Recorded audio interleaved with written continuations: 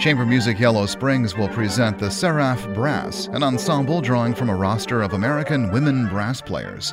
The concert is this Sunday, March 10th in Yellow Springs.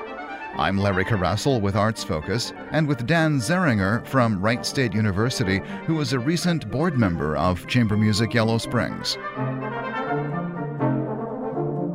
There's a core that's 5 members that make up the quintet, but sometimes they're a sextet.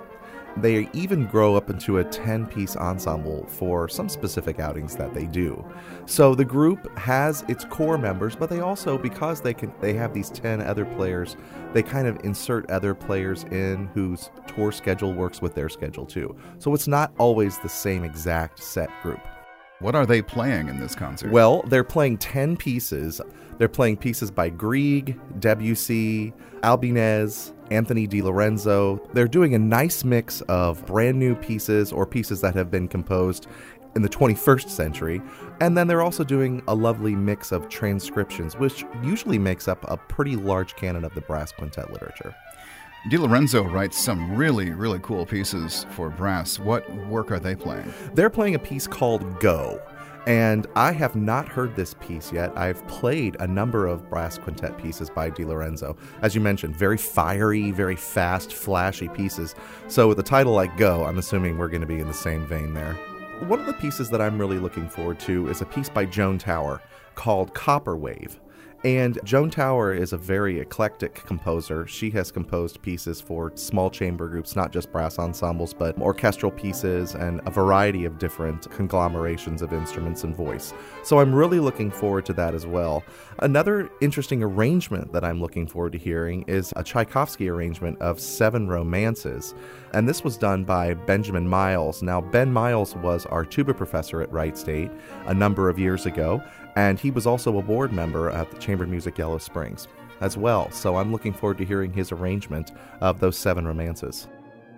This is just the latest program in Chamber Music Yellow Springs series. What other programs are coming up this season? Well, we have the Seraph Brass concert coming up on March the 10th. And then our final concert of the year is a very interesting offering. It's not actually so much a concert as it is the final round of our annual competition.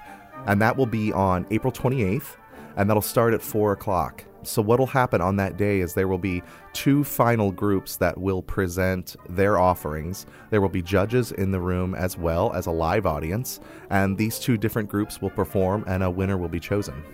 So that's a really interesting event. That's not something you see every day, and I think that is really what sets apart the Yellow Springs Chamber Music Series from a lot of other chamber music series, is that we do have this competition element, but it's also part of the subscription.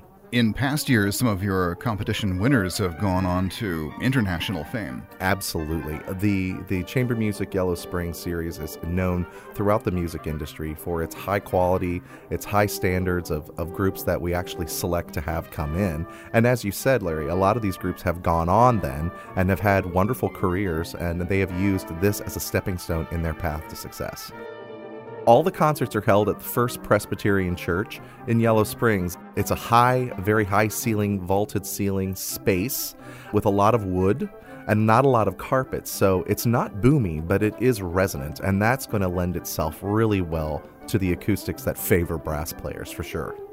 We will have a pre-concert lecture that I will actually be giving starting at 6:45, and in that lecture I'm going to talk about not only the history of brass instruments and brass quintets, but I'm also going to be giving a little bit of history into the history of all-female ensembles.